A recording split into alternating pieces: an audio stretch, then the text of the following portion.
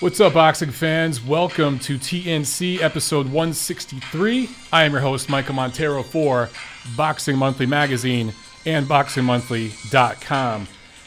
Sorry that we had some video and audio issues last week. Hopefully all that stuff is good to go. Tiffany's checking our cords and our plugs right now. Let me know, guys, here on the chat if you have any audio issues or video issues, and we'll work on that as we go. You like that jingle? Played the jingle right off my phone, baby. All right, hopefully that came through loud and clear. All right, guys, like I said, this is episode 163 of The Neutral Corner, and I am your host, Michael Montero, for Boxing Monthly Magazine and BoxingMonthly.com. Big weekend. So those of you who follow me, you guys know that Tiffany and I went to Texas this weekend.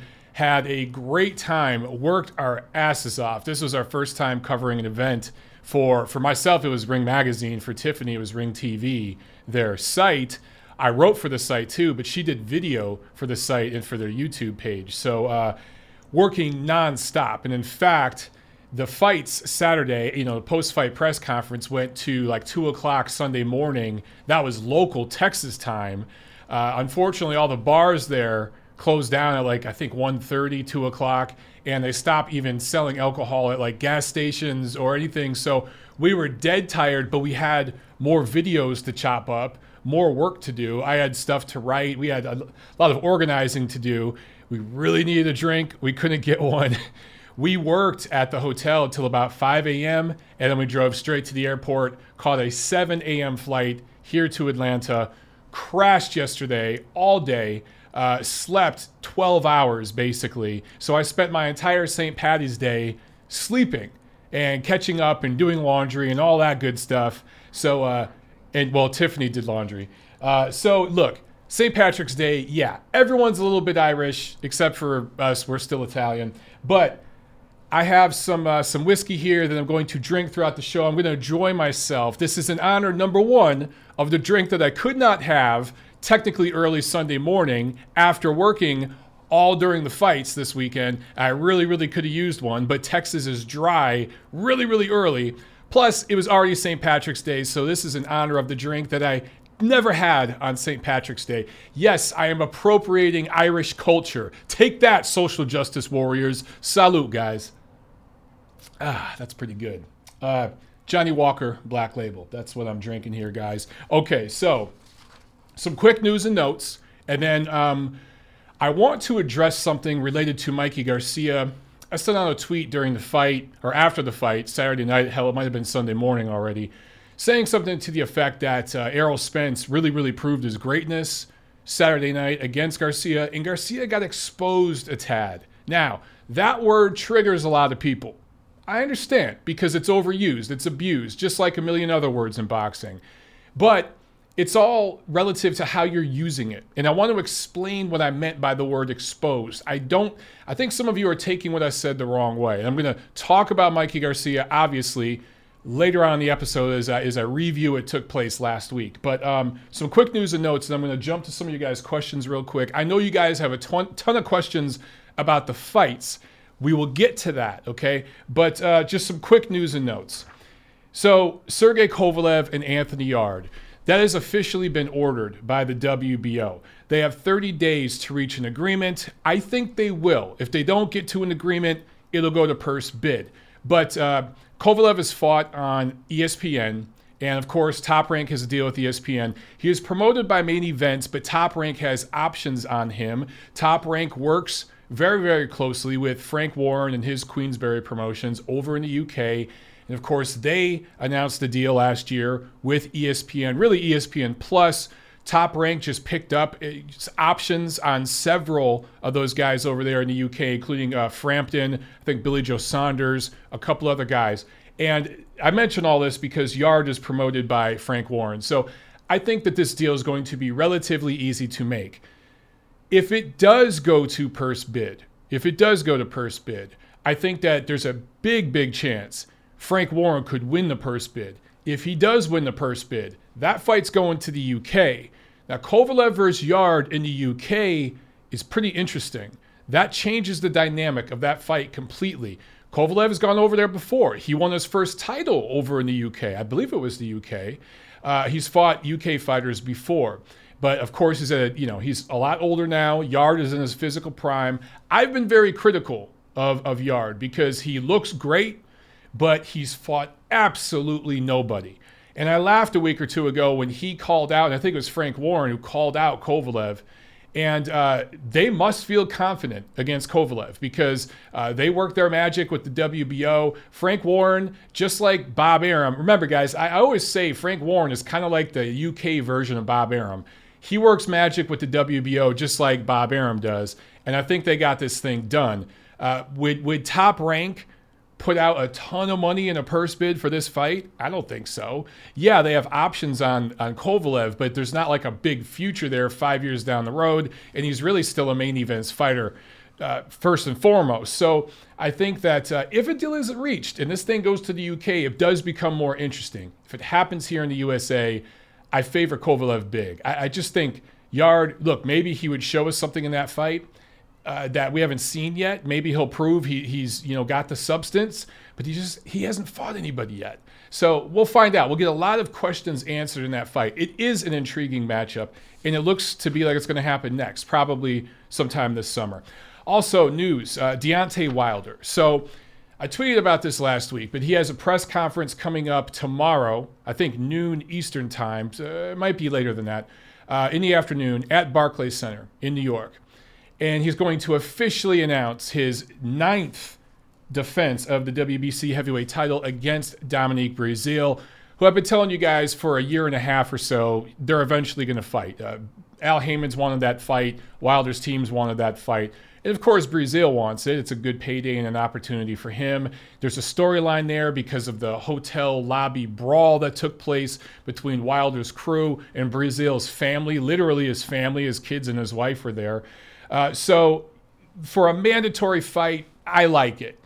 Now, the big news is going to be, what network is it on? And is it on pay-per-view? A lot's been said and speculated about and rumored about the deal that DAZN made Deontay Wilder. Apparently it was 3 fights, $100 million, including 2 fights with Anthony Joshua. I think 20, 40, and 40. Those are the numbers being thrown around. Now remember, none of that's official. It's all rumors and speculation. But it appears that Wilder is going to turn down that offer. And a lot of people are saying that is him ducking Anthony Joshua. I don't necessarily agree with that because here's the thing. If Wilder says no to DAZN, he's still a network free agent. He is not contractually bound to Showtime/Fox with the PBC. He could still go to DAZN, and he could do everything as a one-off. So he could literally say he turned down this deal with DAZN. Later on down the road, if there was a negotiation with Anthony Joshua for one fight, he could negotiate a one-time fee for that fight. If there was a deal at ESPN for a rematch with Tyson Fury, he could negotiate a one-time fee there. Maybe he signs a contract or something for one fight, or it doesn't sign a network contract at all for either of those fights. But he leaves it up to the negotiation, one at a time. So if you're Wilder and you're confident that you beat Fury in a rematch, or if you decide to fight Joshua, you're confident that you beat Joshua the first time out, that leaves you in the power position for negotiations for, let's say, maybe a third fight with Fury or a rematch with Joshua. So I understand why, in one respect, he would turn down that money. Then again, that is an insane offer. We know at least that it was the offer from DAZN was high, 8 figures, if not 9 figures. None of that's been substantiated, but it's very clearly at least high 8 figures.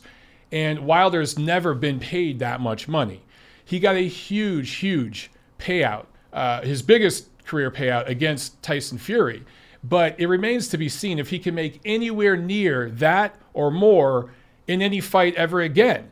It depends on the decision he makes and how he performs in the ring. So, look, right now this looks like a foolish decision by Deontay Wilder. 2-3 years down the road, we might look back and say, man, that was a smart move. But right now, you put a gun to my head and you ask me, should he have taken that money or not? He should have took that deal. 2 fights with Anthony Joshua, whether you split those 2 fights with him or you lose both of them, you are so unbelievably FU money rich after that your grandkids' lives are set, right? So it's hard to understand him turning down that money, but maybe again, there's a master plan there to negotiate things with Fury and with Anthony Joshua in the near future. But for the near future, it remains to be seen who he can fight that's going to bring $20 million or more per event. I just don't see who he's going to fight. But, look, Dillian Whyte's still a possibility, I guess, because, again, he is a network free agent. There are other guys out there. The Polish-American fighter, Adam Kovnachi, I'm probably butchering that name, Kovnachi. There are other guys out there. But we'll see what happens tomorrow at the press conference. It looks like the fight between him and Breazeale is probably going to be Showtime pay-per-view. Even if it's regular Showtime, that's okay. Showtime pay-per-view, it's absolutely going to tank. I think it'd be great if they do that fight on regular Fox. Do that fight on regular Fox and position it on the right date to where it is around the, I think it's supposed to happen May 18th. Okay.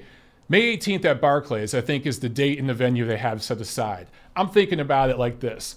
That is NBA playoffs. That is NHL playoffs. Major League Baseball will be underway. So there's plenty of cross-promotional opportunities, especially if it's on Fox. I think that's what they should do. If they go Showtime pay-per-view with that, it's going to freaking tank. All right, let's see. Let's see here. I'm just looking at some of your guys' questions. Wilder said out of his own mouth a few weeks ago that he wants that fight on regular Fox. Yeah, I heard that.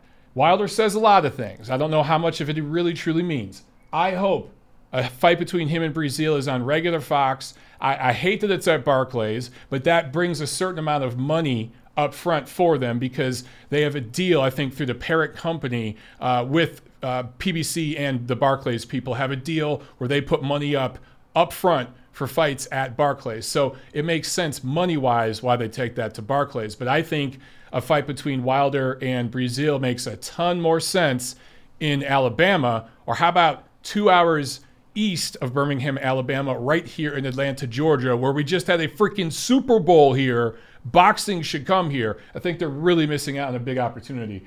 Let's see. Deontay Wilder, Eddie Hearn's in the chat. Somebody calling themselves Eddie Hearn is in the chat.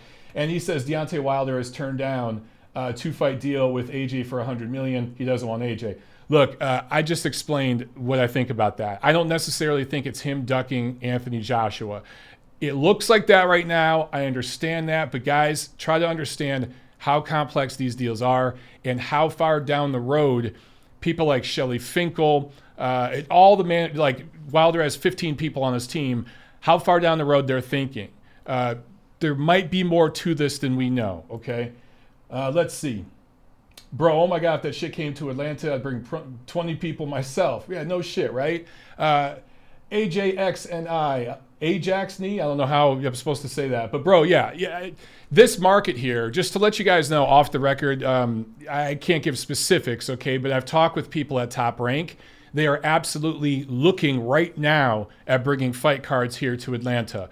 Maybe later this year, definitely next year. They're looking at the Atlanta Hawks arena, where the Atlanta Hawks, the NBA Atlanta Hawks, play downtown.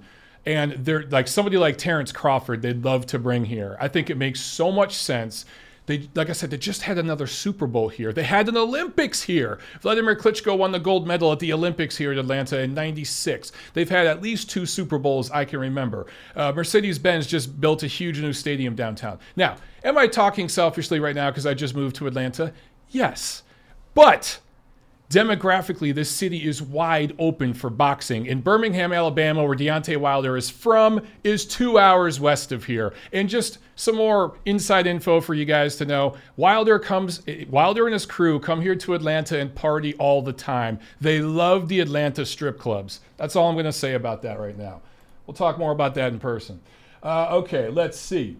Yoke Pushkin says he's not only ducking AJ, he being Wilder, is not only ducking AJ, but he's being held back by Heyman and Finkel, who are protecting their own interests. Again, it absolutely looks like that on the surface. I hear you. It looks like that right now. In 2 or 3 years down the road, we might be saying the same damn thing. We might be looking back at Deontay Wilder and saying, this guy's a moron.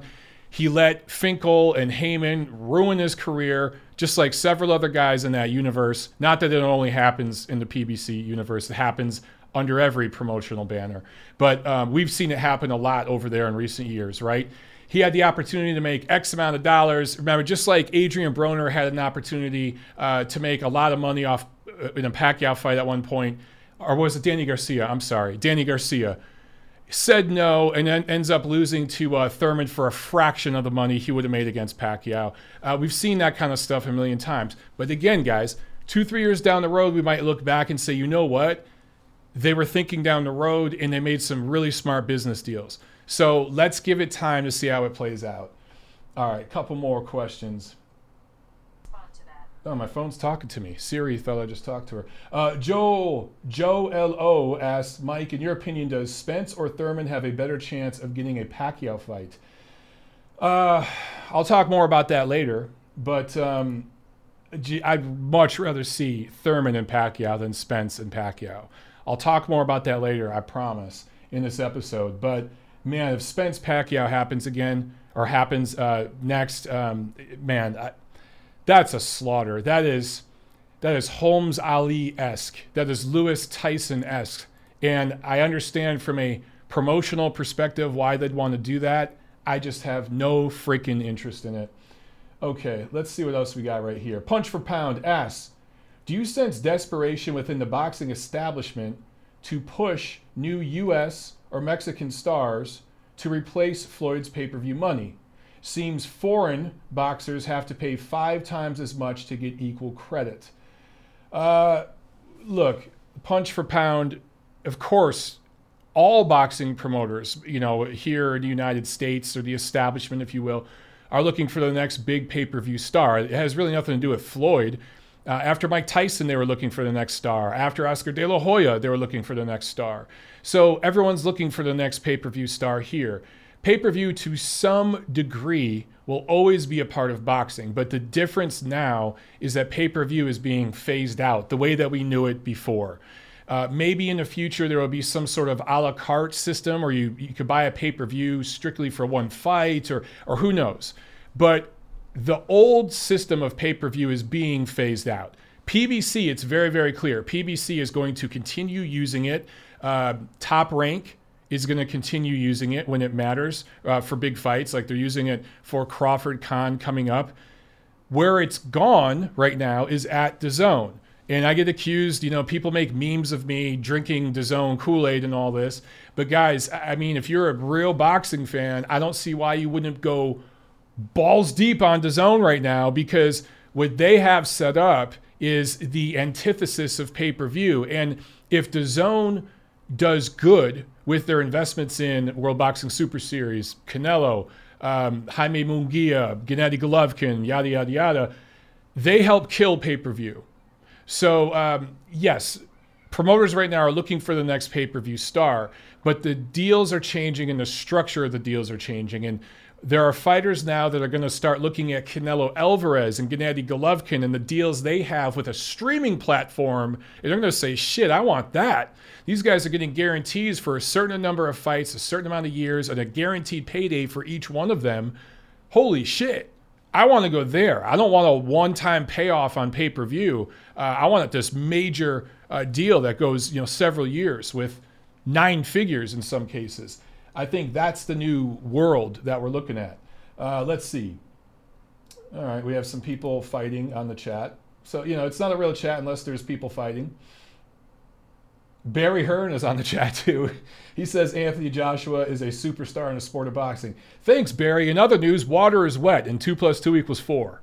All right, let's see. What else do we have here? We just have people arguing with each other. Okay, guys, let's move on to the review as I have another sip of my Johnny Walker. All right, Friday, March 15th at the Liacouras Center in Philadelphia. It was a Friday night card on DAZN. And in the main event, Tevin Farmer scores a unanimous decision over Irishman Jono Carroll, the third defense of his IBF 130-pound title. Scores were 117-111 twice and 117-110. I like Farmer. He's a great story. He's carved out a nice little title run for himself, but he is yet to face the elite of the division. You think of guys like Gervonta Davis, who has the WBA title. You think of the winner between Berchelt and Vargas. That will probably be Berchelt. They have the WBC title. They're fighting in May on ESPN. I'd like to see him fight one of those guys in unified titles. How about Joseph Diaz Jr., who is with Golden Boy Promotions and now fights on DAZN as well? Those fights are makeable, okay? I know Gervonta Davis, he's a Showtime guy. He was a PBC guy. So I believe he has to fight on Showtime, Fox, fine.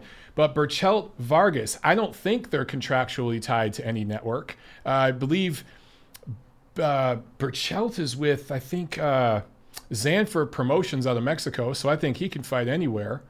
And if Vargas was to win that fight, I think he's with Top Rank, so he'd go over to ESPN. But Joseph Diaz Jr., let's stick with that name. A guy like that. Let's see Tevin Farmer fight one of the elite fighters of the division. I'm ready to see that.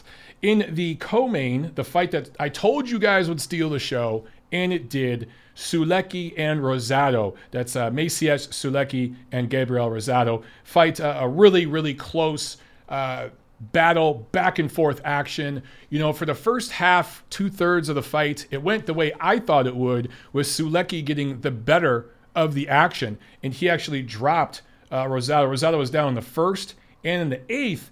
But in the ninth round, Sulecki goes down twice. It was late in the round, and it looked like, you know, had he been hurt early in that round, Rosado might have been able to get him out of there. But Sulecki, you know, holds on, bites down, survives the 10th round, and gets the unanimous decision. So good for him, and he moves forward. For Rosado, he's really getting to that point where tough Philly fighter, he's earned it the hard way, carved out a really good, respectable career for himself. How many more times does he need to get in the ring and take punches and be dropped and get cut and bleed? How much more of this does he need to have, man? He's done some acting work. I think that he has a future. If he ever wanted to be a trainer or something like that, he absolutely could. He could do commentary. It's time to start thinking about hanging him up, dude. It just is. Also on this card, female action, Katie Taylor scores a TKO 9 win over Brazilian Rose Volante, dropped her in the process. I think it was a headbutt that opened up a cut that led to the end of the fight, but it was pretty one-sided. Volante had her moments, but Taylor clearly just a level above, adds the WBO title to her collection. She now has 3 of the 4 lightweight female titles. The one other title, the WBC, is owned by Delphine Pearsoon. Pearsoon? I don't know how you pronounce that name, but Taylor has made it very, very clear that's who she wants next. She's also made it very clear she wants to fight 3-4 times a year if possible. She doesn't want to wait till the fall to fight Pearsoon. She wants to, or Pourson, however you say her name. She wants to fight her next. She wants to get that BC title, and she will if she fights her. Then she'd have all 4 titles in that division. She also said she wants to fight Amanda Serrano. She is the better of the Serrano sisters. She's the better of the 2. Multi-division titleist, one of the more accomplished female fighters of this last generation. And she even says she is willing to move up to welterweight and fight Cecilia Brækhus. I think that could be a super fight in female boxing. If Katie Taylor grabs this other lightweight title, completely unifies the lightweight division, and she is willing to pull a Mikey Garcia and move up 2 weight classes, but not fight a guy with 1 title, but she's going to fight a chick with all 4 titles who is seen as the pound-for-pound best female fighter in the world. That would be huge. That is a female fight that moves the needle. If that happens, whether it's late this year or early next year, that's a big deal, man. We're already getting Shields Hammer this year, which is the biggest fight, female fight we've seen in the sport in ages. Who knows? It might end up being the biggest female fight ever. So female boxing is exploding. The sport itself is having this rejuvenation, but female boxing having a real upspring in recent years. This is cool to see. And because we're seeing girls who can actually fight. Katie Taylor can fight her ass off. Nobody could deny that. I actually enjoy watching Katie Taylor fight. She's a serious fighter. Okay, also on this card, Avery Sparrow wins the majority decision over Hake Lundy. Both of these guys from Philadelphia. Lundy was favored to win this fight. Goes down, and now he's kind of getting to that territory as well of, want to maybe hang him up soon, dude? It's kind of getting into that level for him. UK lightweight Luke Campbell wins. Kazakh welterweight prospect Daniar Yelyusinov wins. And super middleweight American prospect Demetrius Ballard, he wins as well on that card. So a lot of fights on that Friday night DAZN card. Now Saturday, March 16th, we had action in Japan as Kosei Tanaka improves to 13-0 with a unanimous decision win over fellow Japanese fighter Ryoichi Taguchi. Defends his WBO flyweight title in that fight. As I mentioned last week during the preview, Tanaka has held the 105, 108, and now 112 versions of the WBO title. He is getting close to pound-for-pound list territory. He's kind of on the bubble. He's in the top 15 right now, but on the Ring Ratings Committee, we've started talking about him and saying, he's right there. Just needs another quality win. Okay, but the big card, obviously, Saturday, March 16th, AT&T Stadium, Arlington, Texas. This was PBC on Fox pay-per-view. TGB Promotions put this together, and I say overall, they did a fantastic job. And Tom Brown actually came over to me during the weigh-in and just came over and said, hi, we've never met face-to-face. We've texted and talked on the phone and stuff. But came over and said hi to me, introduced himself to me and to Tiffany. I thought that was very, very cool of him. And I thought that he did a very good job putting this thing together. There were a lot of moving parts. There were 17 fights on this card. And they wisely held on, I think, to 2 of them by the time the pay-per-view broadcast started, because there were several early knockouts. And I think it was between the co-main and the main event, they had a walkout fight to fill some of the time. And then after the main event, they had one last walkout fight. I think that was a smart thing to do, to keep those 2 fights in the tank. I think it helped things move along. Now, a lot of you guys who watched at home, you said that there were big delays between fights, 15, 20 minutes. I didn't notice that because I was ringside typing up my stories for every undercard fight. I had to get my story over to Doug Fisher and the guys at Ring to post up to Ring TV, to the website. So to me, it felt like the time was flying by very quickly, and I thought that things were moving along fairly quickly. But being there in person, it feels a lot different. There's music playing, there's stuff going on. I'm working, there's people all over the place talking and asking questions. So for you guys at home, I understand the pace seems slow. But give Tom Brown, TGB Promotions, credit. Think back to the Canelo-Golovkin rematch and the huge, it felt like an hour-long delay between the co-main and the main event that night.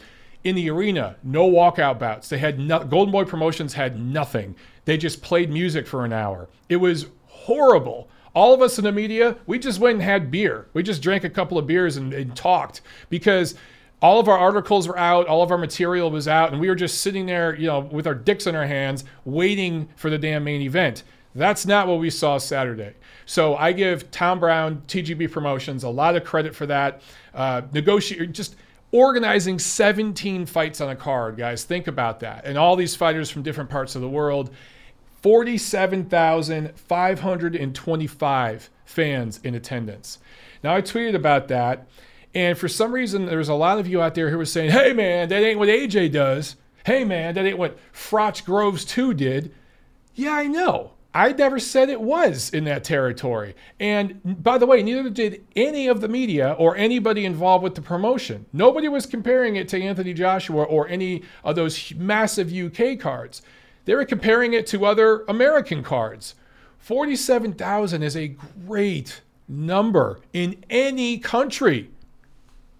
But in America, you guys have to remember, we have infinitely more sports entertainment options than folks in the UK or in any other country in the world. And I'm not just saying that as, America, a proud American. I'm saying it as it's just the reality. We have more sports, television, film, entertainment options here than anywhere else in the world. So we're also right in the heart of the NBA season, approaching the playoffs. NHL, Major League Baseball is underway.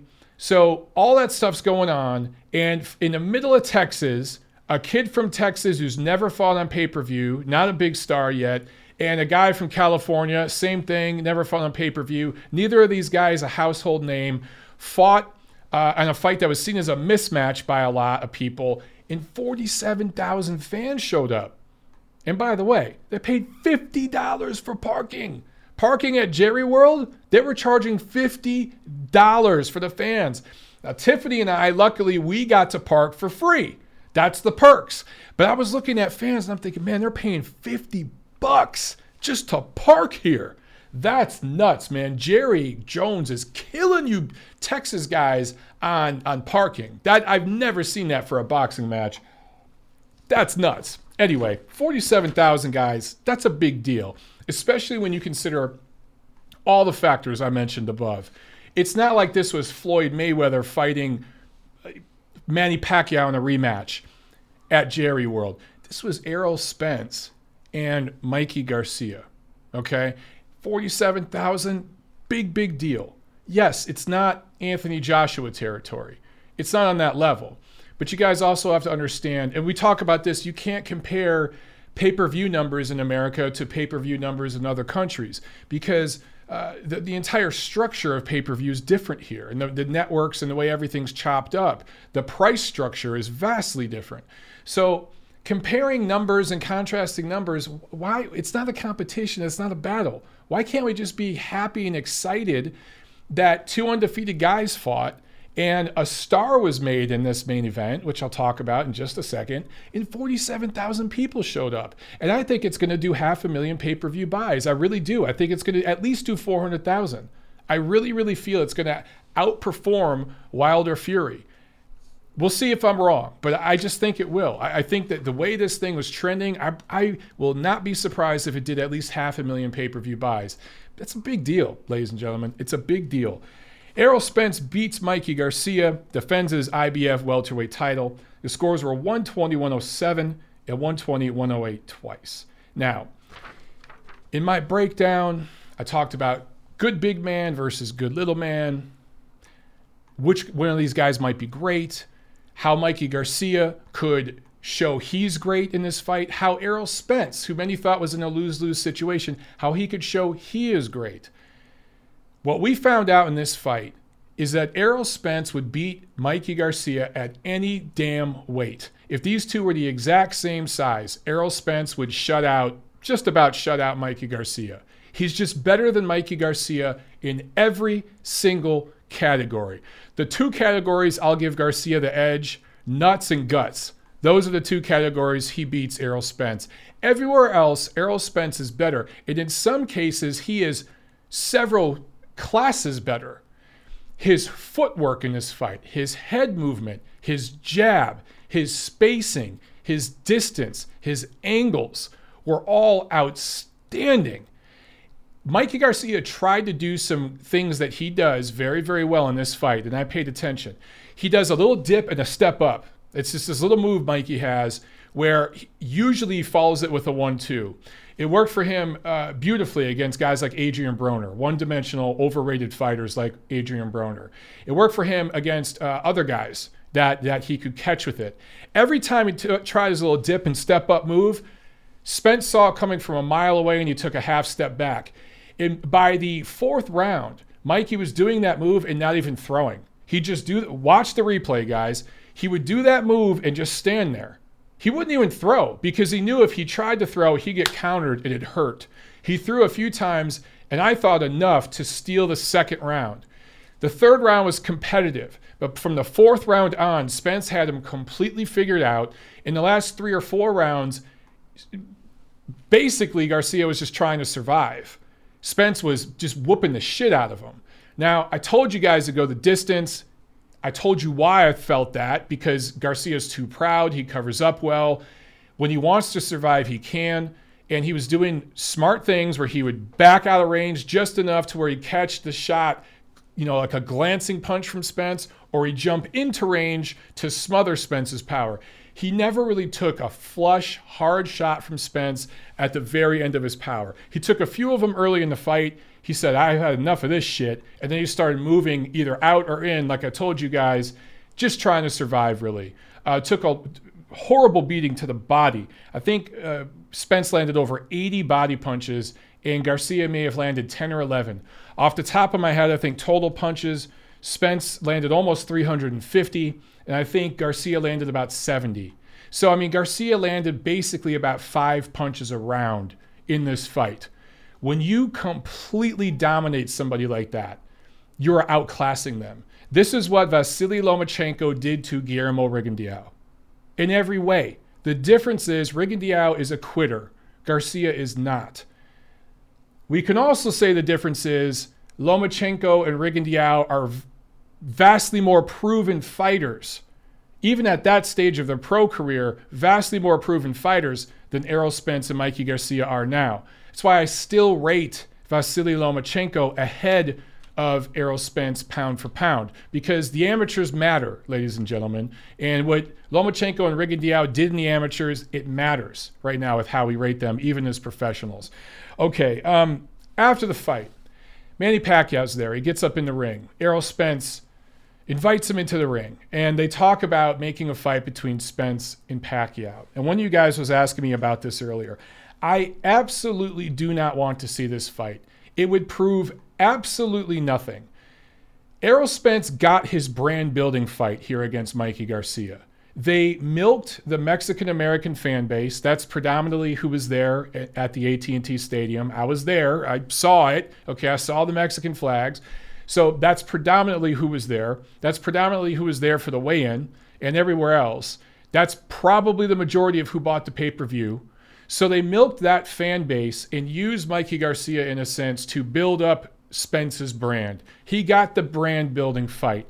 We don't need to see him fight Manny Pacquiao. I understand that a big win over Pacquiao puts him on this new, even higher level brand-wise.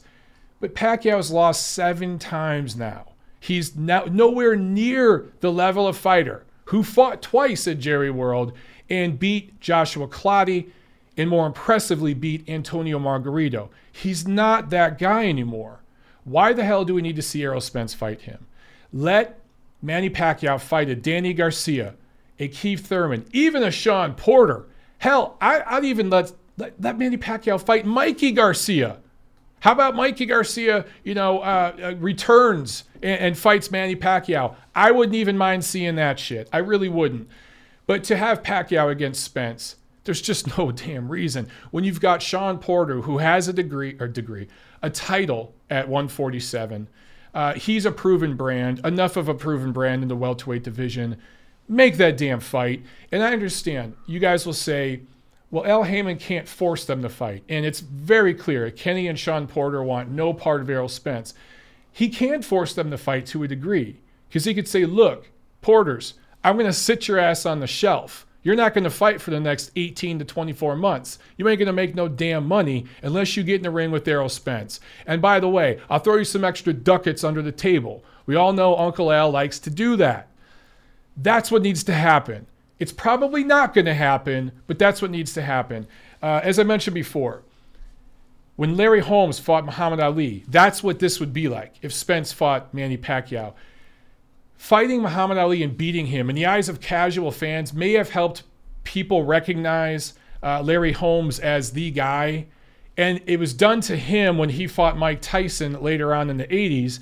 That was a completely shot to shit, doped up, drunk up Larry Holmes, who had been touring the country with his band, drinking beer and smoking dope, that Mike Tyson beat. It served no freaking purpose other than to build up Tyson's name. Like, I understand that. When Lennox Lewis fought Mike Tyson, it was done to him. This is how it happens in boxing usually, right? Manny Pacquiao used Oscar De La Hoya. He used De La Hoya to build himself up. And now they're trying to do this with Spence against Pacquiao. The difference here is, man, Pacquiao's been stopped before. He was absolutely knocked unconscious by Juan Manuel Marquez. I've noticed the speech pattern changing slightly in recent times. He's lost several fights. Even the fight with Jeff Horn, I still think he beat Jeff Horn. I think that was a bad decision. But the fact that Jeff Horn was remotely competitive. Guys, look at what Terrence Crawford did to Jeff Horn, just after that. So I just don't want to see it, man. And I wanted to bring it up because if you guys agree with me, if you don't want to see Spence and Pacquiao, use the power you have on social media. Tweet to Errol Spence. Tweet to Manny Pacquiao. Tweet to PBC. There's also a separate Twitter account for PBC and Fox. Tweet to them. Tweet to their commentary crew, the guys they use with their commentary. Tweet all these people. Blow them up on Facebook. Blow them up on Instagram. And let them know you don't want to see that damn fight. If you do this enough, start harassing Sean Porter on Twitter. I like Sean Porter. He's a classy guy. He's one of the real good guys in the sport. But he's ducking Errol Spence at this point. I won't say duck. He's avoiding him. Keith Thurman as well. But Keith Thurman, I'd rather see Thurman fight Pacquiao because he's been so active. He didn't look very good in his last fight. He might be one step out the door. If you want to try to build a name off of Pacquiao, let it be Keith Thurman. Because let's say Keith Thurman wins a decision over Pacquiao. Now his name's bigger. And now you can put Thurman in against Spence, and that's a big pay-per-view fight. So I just think that makes more sense, and it's a lot less brutal. Guys, use the power you have of your voice and get to these guys on Twitter, on social media, and let them know how you feel. That's how you can help cock block that fight from happening. Okay? Okay, now, Mikey Garcia. Let's get to Mikey Garcia. Those of you who follow my work, you've heard me talk about this before. I'm sorry I'm going to repeat this because you've heard me talk about this for the last couple of years. I'm not pulling a Monday morning quarterback now just because Mikey Garcia lost and looked bad doing it. I've been saying this for years, and you guys who follow me know this. Some of you who are new to my work, who just joined the podcast and stuff, all right, this might be new territory. Mikey Garcia, 4-time champion, 4-division world champion. That is the way he is promoted. There is a massive difference between having a world title and being a champion, okay? Right now at welterweight, Errol Spence has a title, right? Or let's go to 140. Maurice Hooker is a titleist at 140. The last champion at 140 was Terrence Crawford. Before him, the last champion at 140 was Danny Garcia. You guys see the difference? The man of the division. You don't have to get all 4 titles. Sometimes, most times, politics prevent that from happening. But the guy who cleans out the division, Alexander Usyk is the champion at cruiserweight. Andre Ward was the champion at light heavyweight. Sergey Kovalev was the champion before him at light heavyweight. Now Sergey Kovalev is just a titleist. Huge difference. Mikey Garcia has never been a champion. He has only been a titleist or title holder. Yes, 4 different weight classes. He has held a world title. You know how many title defenses he has in his entire professional career? 2. Let me break this down for you. He beats Orlando Salido to win a title at featherweight. Defends his title exactly 0 times. In his first title defense, he loses the title on the scales. So 0 defenses of the featherweight title. At 130, he beats Roman Martinez to win the title. Defends it once and then sits on his ass for a couple years. Comes back, new contract. He's out from the top-ranked contract. Beats Dejan Zlatikanin for 1 lightweight title, the WBC lightweight title, which he still holds. Doesn't fight or defend that title for well over a year. Moves up to 140. I think he fights Adrian Broner, has a couple fights above. For some reason, the WBC lets him keep the title, even though he never had a mandatory. Gee, I wonder why. The BC has never bent over backwards for any fighter of Mexican heritage before, ever. Here it goes. Montero hates Mexicans. I can see it now, even though I love Mexicans. And all my Mexican friends know that. Anyway, keeps the BC title somehow. I don't know how. Finally comes back down to 135. After winning 1 title at 140 against Sergey Lipinets, who had, I think, 15 pro fights, 0 defenses of that title before he shelves it, moves back down to 35 and technically unifies with Robert Easter. So that fight against Robert Easter was a defense of his BC title and a unification. I think Easter had the IBF title. IBF's already stripped him because he moved up to welterweight for this fight, didn't fight as mandatory, right? So they've already stripped him. But the BC, of course, he still has that lightweight title that he won off Dejan Zlatikanin and has defended exactly once. And what has it been? 2+ years? and he's fought at lightweight once since he won that title. But, the BC, they do favors, especially for Uncle Al fighters. So, I mean, Garcia's got two good things happening. He's of Mexican heritage, and he's an Al Haymon guy. So the BC is going to bend over backwards for him. He's not going to lose that title at all. He still has it, which is why I think he should try to move down to 135, not even 140. But more about that in a second. So if you look at everything he's done, look at the names that he beat for those titles. 2 defenses technically. And that one against Easter, by rights, most guys, he would have been stripped by then. So technically, 2 defenses, but really 1, okay? Lost 1 fight on the scale. I'm sorry, 1 title on the scale. Is it that what he did, is it that much better than what Adrian Broner did? Look at who Adrian Broner beat for his titles. I think Mikey Garcia's opposition is better. It's slightly better, but it's not levels and levels better. It's just not. His best win is probably Orlando Salido at 126, and Salido's best was 130. Oh, I'm sorry, he fought Orlando Salido, I think. Yeah, it was 126. Okay, that was probably the best version of Salido, 126. So, okay, that's probably your best win. Maybe it's Roman Martinez at 130, maybe. But it's definitely not Lipinets, Easter, or Zlatikanen. Those guys, nobody on that list is making the Hall of Fame. Not one fighter that Mikey Garcia has beat is going to be in the Hall of Fame. Not one.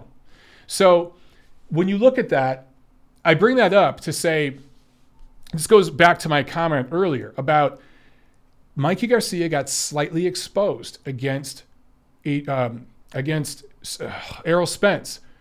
Spence really showed that he is a pound-for-pound level fighter. He's in the discussion now for maybe that 5th spot. We got to see how Gennady Golovkin looks in his fights this year. We got to see how he looks, okay? He might be dipping. He might still be right where he was the last few years. If Golovkin's still at the level he's been at, then he's the number 5 guy or so. But Spence is in the conversation. He's still below Terrence Crawford, Alexander Usyk, Canelo Alvarez, Vasily Lomachenko. He's still below there. But he's right at that level now with Naoya Inoue, Gennady Golovkin. He's in that discussion. He really truly is with this win. Weight, yeah, it played a factor. Size, length, height, it played a factor against Garcia. But go back and watch the technical little things that Spence did. He just completely outclassed Mikey Garcia. And I'll go back to what Lomachenko did against Guillermo Rigondeaux. A lot of people had Rigondeaux top 5 pound for pound. Lomachenko completely outclasses him, makes him quit because he's a quitter. He's a proven quitter now. We know that about him. We could say Garcia is not. So he won over a lot of fans in that respect. But where do you guys rate Rigondeaux now? Where do you rate him now? Multi-Olympic gold medalist, hundreds of amateur wins, came back as a pro and won a world title, 10 or so fights in, completely outclassed Nonito Donaire, who was the reigning fighter of the year at that time, a pound-for-pound guy. Rigondeaux was legit. He had serious credentials. Lomachenko wiped him out. How do you look back now at Guillermo Rigondeaux? Okay? How do you look at Mikey Garcia right now? Maybe he's still top 10 pound for pound, but he's on the bubble. He might be number 10. He might be number 11 or 12. By the end of this year, depending on what he does and what some of these other guys do, I just talked about Tanaka earlier. There's some other fighters on the bubble, a Jarrett Hurd, somebody like that. He might be off the damn list by the end of the year. I'm not saying that to bash Mikey. I'm not saying that to put down or deflate Spence's accomplishment. I'm just saying there's levels to this game. And there are a lot of people out there who rated Mikey Garcia for years now as like this top 3 or 4 pound for pound fighter. Several of my colleagues at Boxing Monthly, on the ratings committee, rated Garcia top 5. There are guys on the Ring ratings committee who rated him top 5. I just never thought Garcia was on that level. And some of you guys are asking, well, then why did you think he'd be competitive against Spence? Because Spence had never proven that he was at this level before. He didn't do it against Kell Brook, who was coming down 2 weight classes, had his orbital bone smashed open, had facial reconstructive surgery. Lamont Peterson, I think, is overrated, particularly at this point in his career. Spence has never had the opportunity to show his greatness. He did against Garcia. What we learned Saturday night is that Errol Spence is a great fighter. All-time great Hall of Famer. I'm not saying that. He hasn't done enough yet. He hasn't proven that. But right now, in terms of top pound-for-pound fighters on planet Earth, he is on that level. He is an elite level, great fighter right now. Mikey Garcia is very good. That is the difference. That is the two levels between these two fighters. That's what we found out. So if I'm Garcia, I go back down to 35. I don't go down to 40. I say this because if you look at Garcia's body at 147 and compare that to how Kell Brook looked at 160, Kell Brook moving down from 60. Kell Brook was ripped at 160, jacked at 160 against Gennady Golovkin. No fat on him. So he had to lose 13 pounds of muscle to get down to 47 again. That was just not the right move for him. Garcia had some chub on him. He had some side handles, all right, at 47. So I really think he could get back down to 35. Maybe they do it slowly. I don't know. But I think if he could get down to 35 and defend that WBC lightweight title a couple times and he start to really build a legacy now. Focus on legacy a little bit, because all the talk about him loving boxing again and all, I think it's bullshit. Prove it, dude. Stay in one weight class and fight the best in that weight class. Stop being an opportunist and jumping around and looking for where the easiest title in each division is to call yourself a multi-division titleist. I think Mikey Garcia underrated Errol Spence and thought he was a Sergey Lipinets, a Dejan Zlatikin, a better version of those guys. Don't get me wrong. A better version of them, but one of those kind of guys that he could kind of catch at the right moment and grab that title. That's what he saw in Errol Spence. And he was wrong. And I thought it'd be competitive. Most other people in the sport, insiders, thought it'd be competitive. It wasn't. It wasn't because we slightly overrated Mikey Garcia. I didn't. I always thought he was what he was. I underrated, and a lot of people underrated, Errol Spence. And I admit that, and I own that. Errol Spence is on that next level. Okay, also on this card. And by the way, go to Ring TV. Check out my articles I wrote on all these fights. Please go to Ring's YouTube channel to see some of the interviews, post-fight reaction, post-fight press conference that Tiffany filmed, okay? David Benavidez improves to 21-0 with the TKO 2-win over Jalen Love, called out Anthony Durrell right after the fight. Anthony Durrell has his old WBC title. He's going to be in line to fight Durrell next. I like that fight. I think that Benavidez wins, and he wins big, and he gets his title back. After that fight, I want to see him fight Caleb Plant. Caleb Plant's a PBC fighter, young, undefeated, has a title. Let's see those two guys put their titles on the line and unify. And you know what? Let's see it this year. Let's see it at the end of this year. Let's see Benavidez and Durrell fight this summer. Let's see the winner of that fight, which will be Benavidez, fight Caleb Plant later this year. Please make that happen. Also on this card, Luis Neri improves to 29-0. The Mexican was making his first fight in the United States as American debut. Scores a fourth-round retirement stoppage win over McJoe Arroyo. Just so much bigger and stronger than Arroyo. It was evident right away. Arroyo tried to do good, crafty things in there. He's a good, smart, proven, quality fighter. Just completely overpowered by Neri.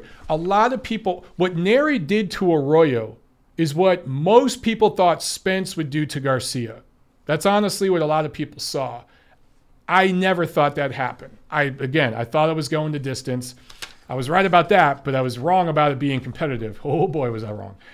So for Neri, looked really good. Who wouldn't love to see him fight the winner of the World Boxing Super Series Bantamweight tournament, which will likely be the monster Naoya Inoue. I'd love to see that fight. Can't happen till next year. But when that World Boxing Super Series tournament is over, I'd love to see that. Okay, that's boxing porn, if that can happen. Chris Arreola scores a TKO 3 win in the pay-per-view opener. Charles Martin scores a disqualification win in 8 rounds against Gregory the Nut Puncher Corbin on Fox Sports 1. So those two should fight each other next. Why the hell not? Okay? Let them fight each other next on one of these PBC cards. It makes too much sense not to happen. By the way, some more inside information. I was in the bathroom in the bowels of the stadium during the post-fight press conference, taking a leak. And who walks in but Leo Santa Cruz with his son? They take a leak. We talk at the sink. And I asked Leo, I'm like, Leo, when the hell are you going to fight Gary Russell Jr.? And Leo looks me dead in the eyes and he swears to me, I want that fight. Gary Russell Jr. and his management does not want that fight. That's what he told me, guys. So I take Leo at his word. I've never heard Leo Santa Cruz lie or bend or twist things. He's pretty damn honest. But for him to look me in the eye, Leo never really makes eye contact. He kind of looks down when he talks to you and kind of does this. He looked me dead in the eyes and he just said, I want that fight. Gary Russell and his management do not. But I want that fight. That's what he told me, guys. All right. Sunday, March 17th, yesterday, while we were sleeping, there was fights on ESPN+. We're terrible boxing fans. I know, we're terrible. ESPN+, while we just straight up crashed. We just missed it. Went back and watched it later. Top Rank on ESPN+. Madison Square Garden Theater, the small little room there. Luis Colazzo improves to 39-7 with a split decision win over Sammy Vargas. Scores were 98-92, 96-94. One judge had it for Vargas, 96-94. That was the main event. But all the Irish fans, they were there for the co-main to see their man, Michael Conlan, improve to 11-0 with 6 knockouts with a unanimous decision win in a 10-rounder, a complete shutout. It was 190 on all 3 scorecards.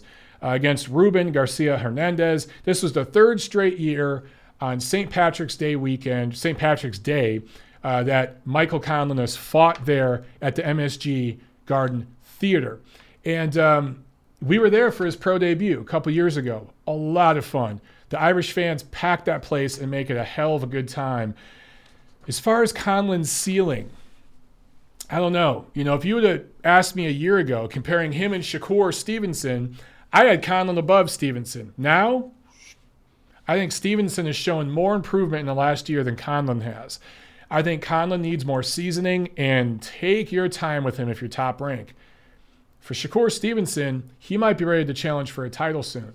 He's improved that much, that quickly. There's just different levels, and guys develop at different rates in the pros. And I just think Stevenson's further along at this point than Conlan is. Also on this card, you know what? That's it. But just to give you guys context, okay? Randy Caballero, remember him? Former titleist at 122. He fought Ruben Garcia Hernandez in 2016. Dropped him twice, and Hernandez quit on a stool in the 7th round. So just to give you perspective, that's what Randy Caballero as a prospect did to a fresher version of Hernandez a few years back. Conlan, and again, styles make fights. It's no big deal to go the distance sometimes. It's just the manner in which you do it. Caballero blew this guy out, just blew him out and made him quit. Conlan outclassed him, outboxed him, but not the same level of dominance that Caballero did. So again, I don't know about Michael Conlan's ceiling, okay? That's it for the review of last week. What kind of questions? Are you sending me some questions, Tiff? Scott X Scarier asked, do I really think Yard will fight Kovalev? I do. The WBO is basically ruled for this because Frank Warren and his people asked them to.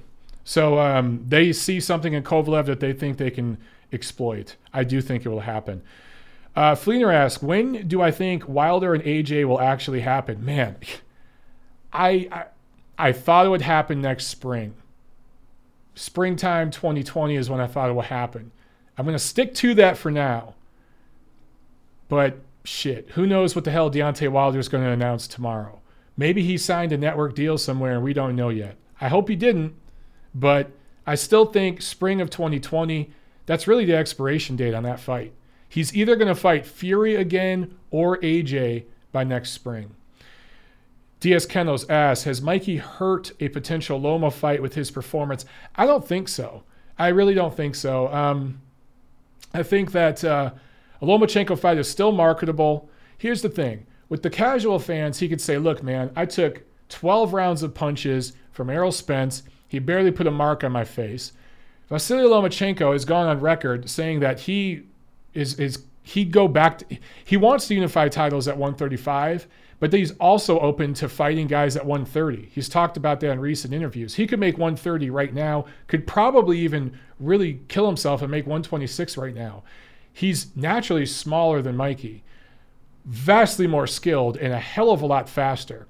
And by the way, I was never one of those people that said Mikey Garcia was faster than Errol Spence. People who said that made me scratch my head.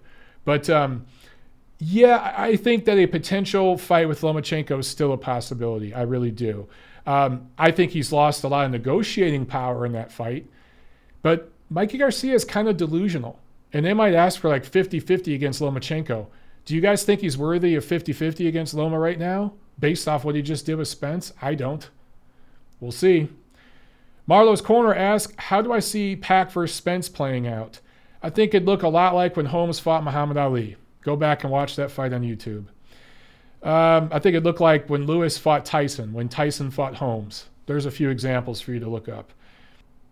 Kamel Oz asks, can you break down J-Rock versus Swift Hurd? Hurd, you saw what Charlo did to J-Rock, right? Now, Charlo caught him with an explosive, hard shot that J-Rock didn't see coming. I don't necessarily see Hurd doing that. Hurd isn't an explosive one-punch kind of guy. He wears you down, mows you down with his size. And I think that's exactly what he's going to do to J-Rock. They fight. Alex Suarez asks, how many pay-per-view buys do you think Spence Garcia card got? I'm telling you, it wouldn't surprise me if it did 500,000. I'm serious. Brendan from Champaign asks, any updates on Baranchek? No updates, but the World Boxing Super Series is still promoting that semifinal bout with him in it. I think it's going to happen. I think he's going to fight Josh Taylor. Munaj Robinson asks, Shields versus Hammer, who you got? Man, I keep going back and forth on that one. I got to favor Shields because of where it's taking place and everything. And just, she looks so improved with her boxing skills in her last fight. So I do give the slight edge to Shields, but I don't want to give an official prediction until we get closer to that fight. But I do give the slight edge to Shields early on. Punch for pound. You guys got to punch for pound. You got to shorten some of these questions, dude. I can't read this whole thing on this podcast. People are going to fall asleep. You got to shorten these questions, bro. So I'm going to have to skip your one question here. Why don't promoters push the best boxers overall rather than pushing U.S. Mexican ones at the expense of better foreign ones? That's an opinion, bro, because there's people out there who felt like that HBO, let's say, was pushing Gennady Golovkin and Sergey Kovalev more than they were pushing Andre Ward. I don't necessarily agree with that, and I know the inner workings of the deals and everything. I think that they push those fighters equally, but people have different perspectives. I think that you talk about U.S. and Mexican fighters. Okay, with Mexican fighters, Mexican-American and fighters from Mexico, the biggest fan demographic in America is Mexican-American fans. So it makes sense that you're going to market to that fan base. And there have been American fighters, non-Mexican-American fighters, like Floyd Mayweather, who marketed successfully to the Mexican fan base. They bought his fights because they wanted to watch him lose, but he still marketed to them. Errol Spence and PBC, like I said earlier, they just milked the Mexican-American fan base to build a name, a brand off of Mikey Garcia. Looking back now, that's exactly what this whole promotion was. So it makes sense to market to that fan base. As far as promoting American fighters, dude, we're in America. So naturally, American fighters are going to be promoted because no shit, this is the United States of America. So a guy coming from overseas that doesn't speak English is going to have to work a little harder at it. That's why I give guys like Vasily Lomachenko, Manny Pacquiao, Gennady Golovkin, Sergey Kovalev, plenty of others.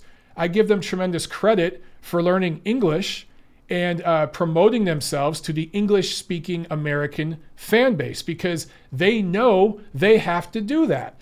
If an American fighter moves to China, he better damn well learn Mandarin, because he's going to have to speak Mandarin to promote himself to the greater Chinese fan base. Or if he's in the South, Cantonese, the south of China.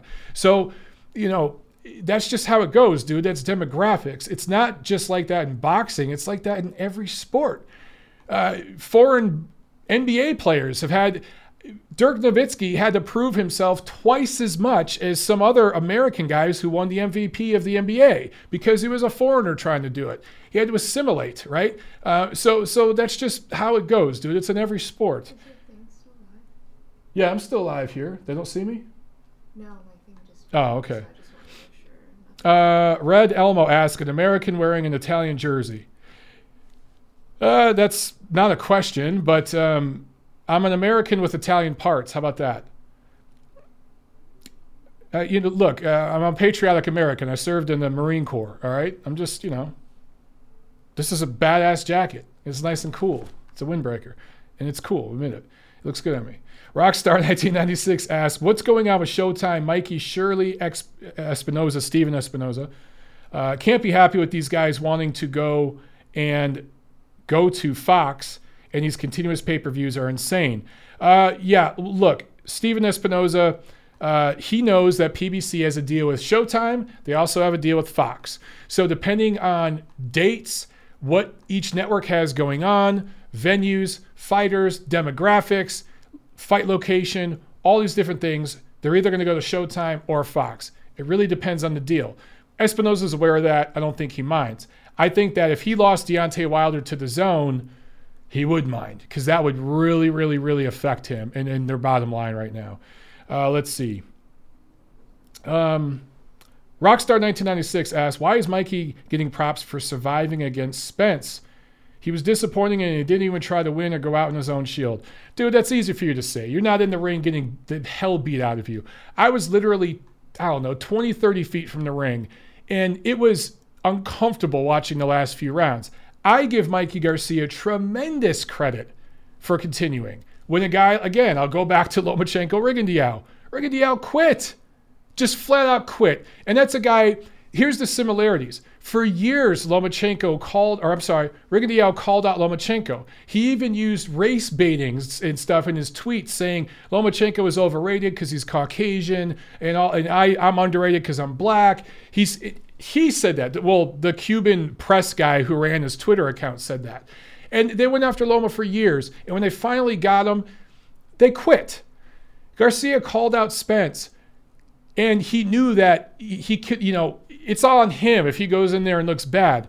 He didn't quit, dude. He survived when many other fighters would have looked for a way out. Many. I'd say most would have looked for a way out at that point. So I give Garcia tremendous credit. He deserves it. It was a stupid decision to fight Errol Spence. He made 8 figures, right? You guys are hearing the reported purse. You don't know what Uncle Al gave him under the table, but we were talking about in Dallas last week. He made a good freaking payday for this fight. He made more than Errol Spence did. So I get why he did it from that perspective, but yeah, anyway.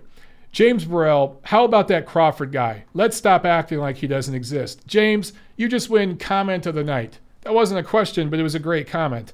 It was, we need to remember Terrence Crawford. He's on, well, I don't have it on me, but he's on the cover of this month's Ring magazine.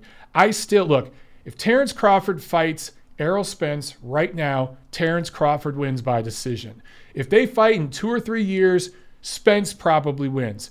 That matchup is this generation's Leonard Hearns. It needs to happen. You guys need to use your voice to get in these guys' ass and make that shit happen. It's not going to happen till the PBC guys fight each other.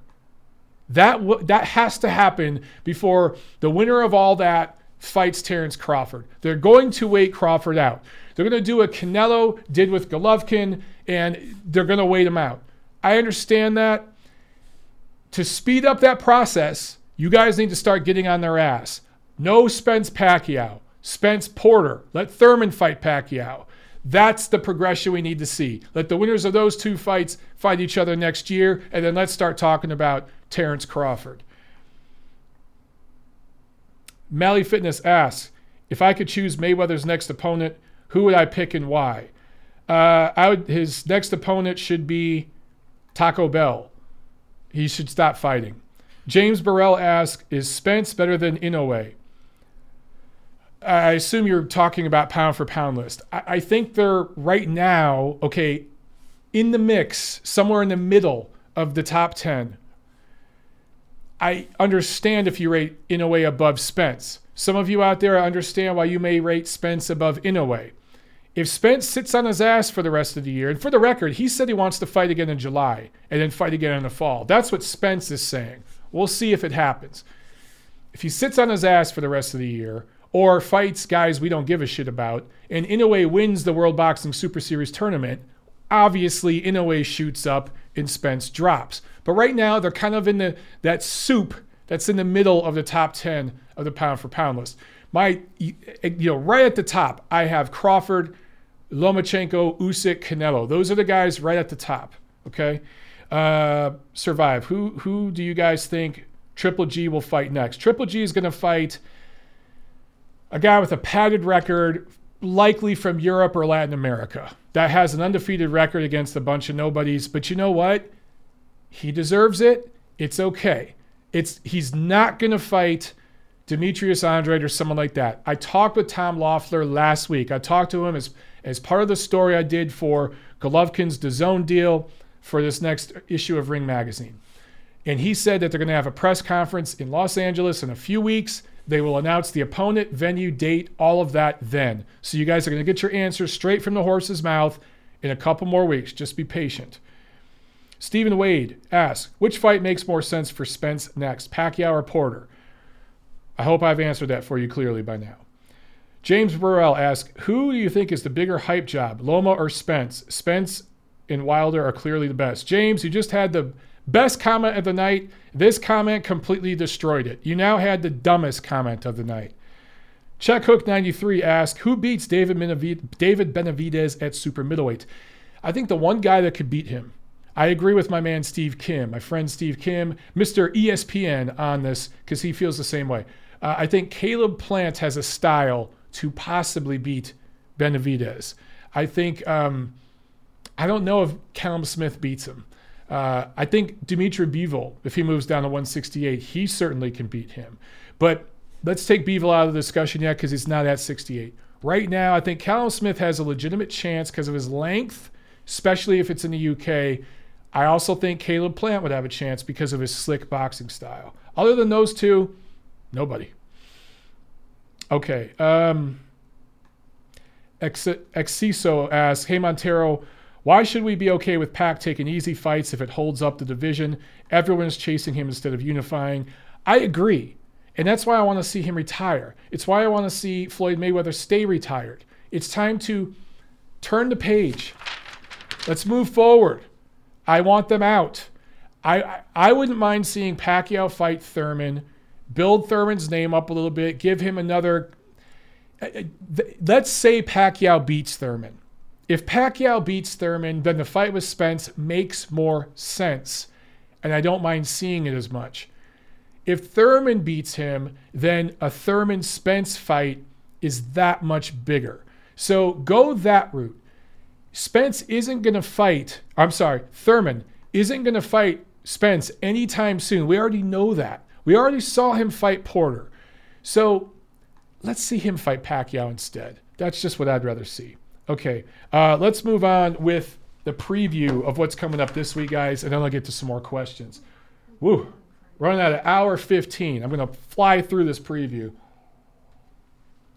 And then we'll hit some more questions. We had a lot to talk about tonight. So we have a lot of boxing this weekend. None of it is big matchups, but a lot of boxing. Okay, Thursday, March 21st, it is the premiere of a monthly series from Golden Boy Promotions on DAZN. These will be every month on a Thursday. At the Avalon Theater in Los Angeles, in the main event, Mercito Hesta is fighting Mexican Juan Antonio Rodriguez, who has lost 2 of his last 3. Filipino should win this fight.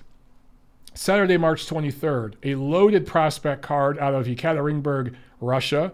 Peter Petrov is fighting in his native Spain. Miguel Roman is fighting in his native Mexico. Krzysztof Wlodarczak fighting in his native Poland. So we got action all over the world. But here in the USA on ESPN Plus, Queensberry card, Frank Warren card from the UK.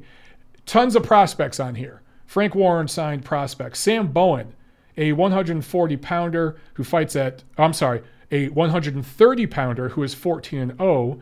Nathan Gorman, a 22-year-old heavyweight who's 15-0. He's only 22, but he looks 42. Dude's hairline is like, boom, like halfway down his head. I would never have guessed this dude is 22. But he's on the card. Sam Maxwell, a 10-0 140-pounder, and CJ Challenger, a 9-0 154-pounder. If CJ Challenger ever wins a title, he's probably going to have to change his last name. Ba-boom. There's a Matchroom card from London on DAZN, and some prospects on that card as well. Actually, a title fight too. Charlie Edwards, who is 14-1 out of the UK, fighting Angel Moreno, who is 19-2 out of Spain. This is the first defense of the WBC flyweight title. Edwards won off Christopher Rosales back in December in that upset special win of his.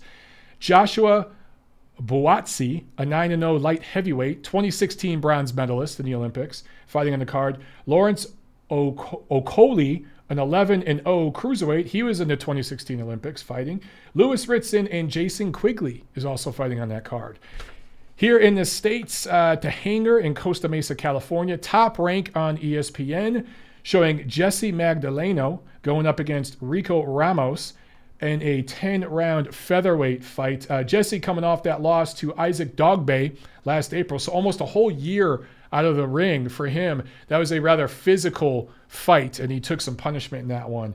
Rico Ramos, a former 122-pound titleist, who ended up losing his title to the before-mentioned Guillermo Rigondeaux. Also on that card, Kubrat Pulev, 26-1 heavyweight out of Bulgaria. His only loss to date against the all-time great former champion Vladimir Klitschko, going up against Romanian Bogdan Dinu, 18-1 Romanian, coming off his loss to Jarrell Big Baby Miller last November. So somebody's one has got to go. Both of these guys have only lost one fight. Also on this card, Maxim Dadashev, a 12-0 140-pound prospect out of Russia, an Igis Klimas guy who has been relocated to Oxnard. Igis Klimas is really building like a camp there. He takes these guys from Eastern Europe, moves them over to Oxnard, California, trains them in that gym that Robert Garcia, I believe, used to own up there. Terrell Pulev, who is Kubrat Pulev's younger brother, I do believe, 12-0 cruiserweight prospect, 2008 Olympian. For a guy who went pro in 2009, doesn't have a lot of fights. And then on Sunday, you get some more action. Sunday, back at the Avalon in Hollywood. It's a busy weekend at the Avalon in Hollywood. A 360 promotions card featuring several Eastern European and California-based prospects. So that should be a lot of fun. And we have some PBC on Fox Sports 1 action from the MGM National Harbor, I think a suburb of Washington, D.C. TGB Promotions brings you in the main event Lamont Peterson going up against Sergey Lipinets. All things considered, where those two are at in their career, I like that fight. I talked about Peterson earlier, who is 5'9", 72-inch reach, had that loss to Errol Spence, I think, last January. And then Lipinets had the loss to Mikey Garcia last year. He is 5'7", 67-inch reach. So Peterson is the bigger guy, smoother boxer, craftier boxer. 2-2 over the last 4.5 years. So this will basically be his fifth fight in the last 5 years. And Lipinets, his entire career as a pro has kind of been in that span. He went pro in April of 2014.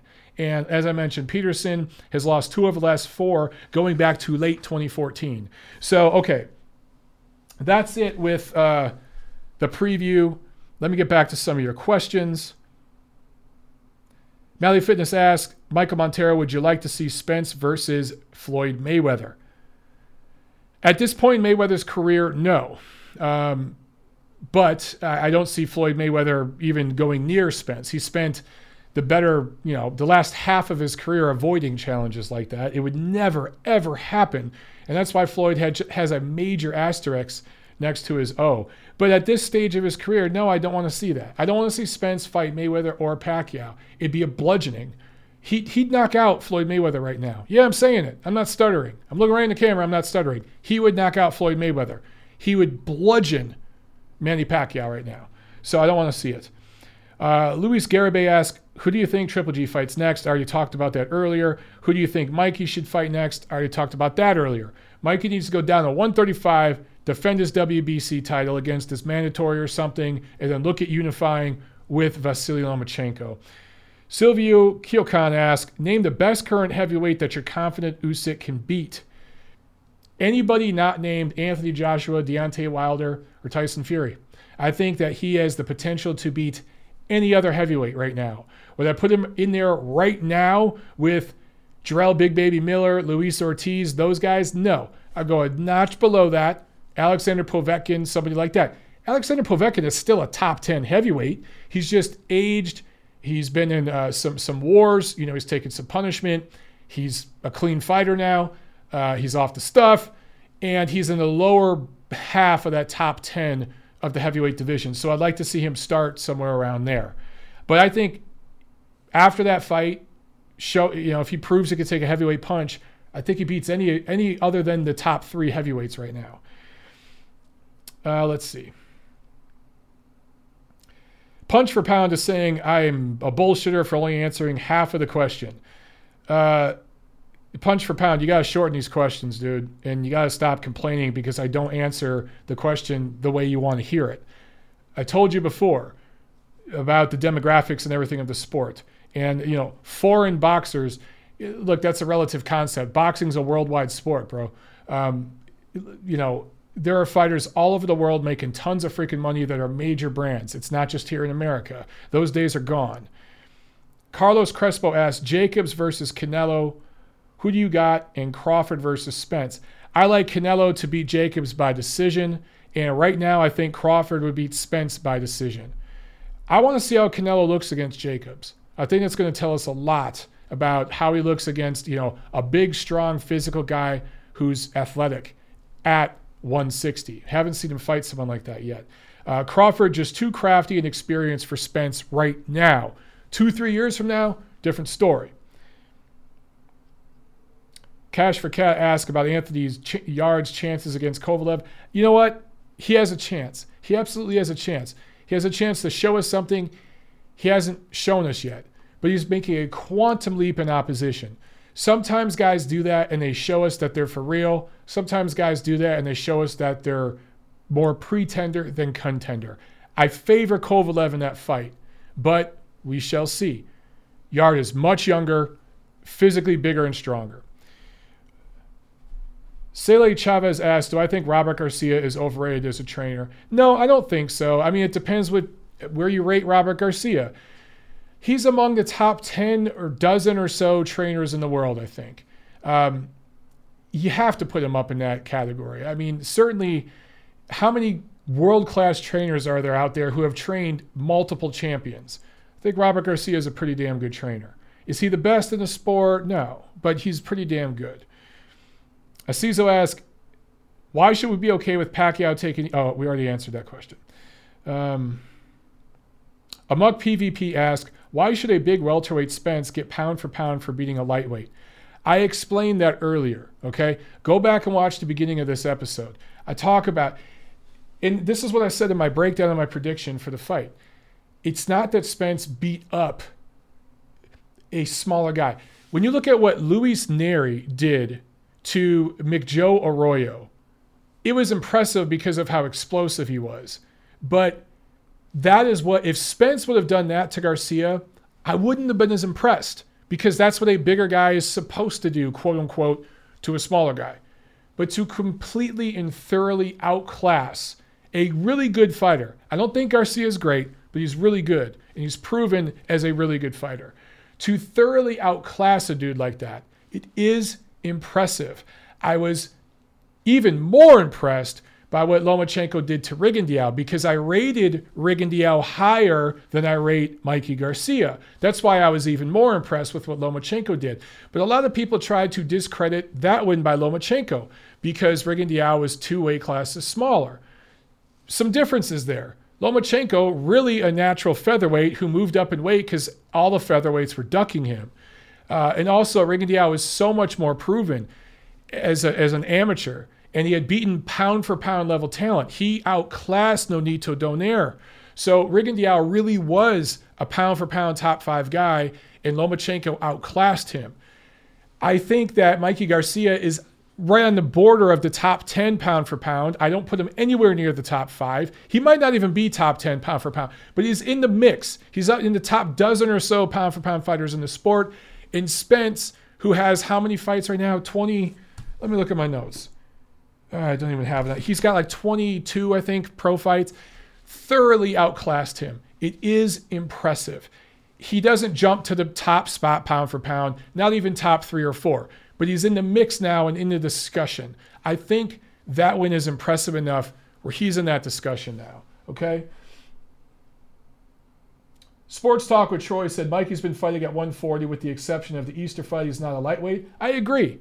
You know, people keep saying he totally jumped 2 weight classes. That was used as a marketing thing. His last fight was against Robert Easter. They did that to help market the Spence fight as a 2 weight class jump.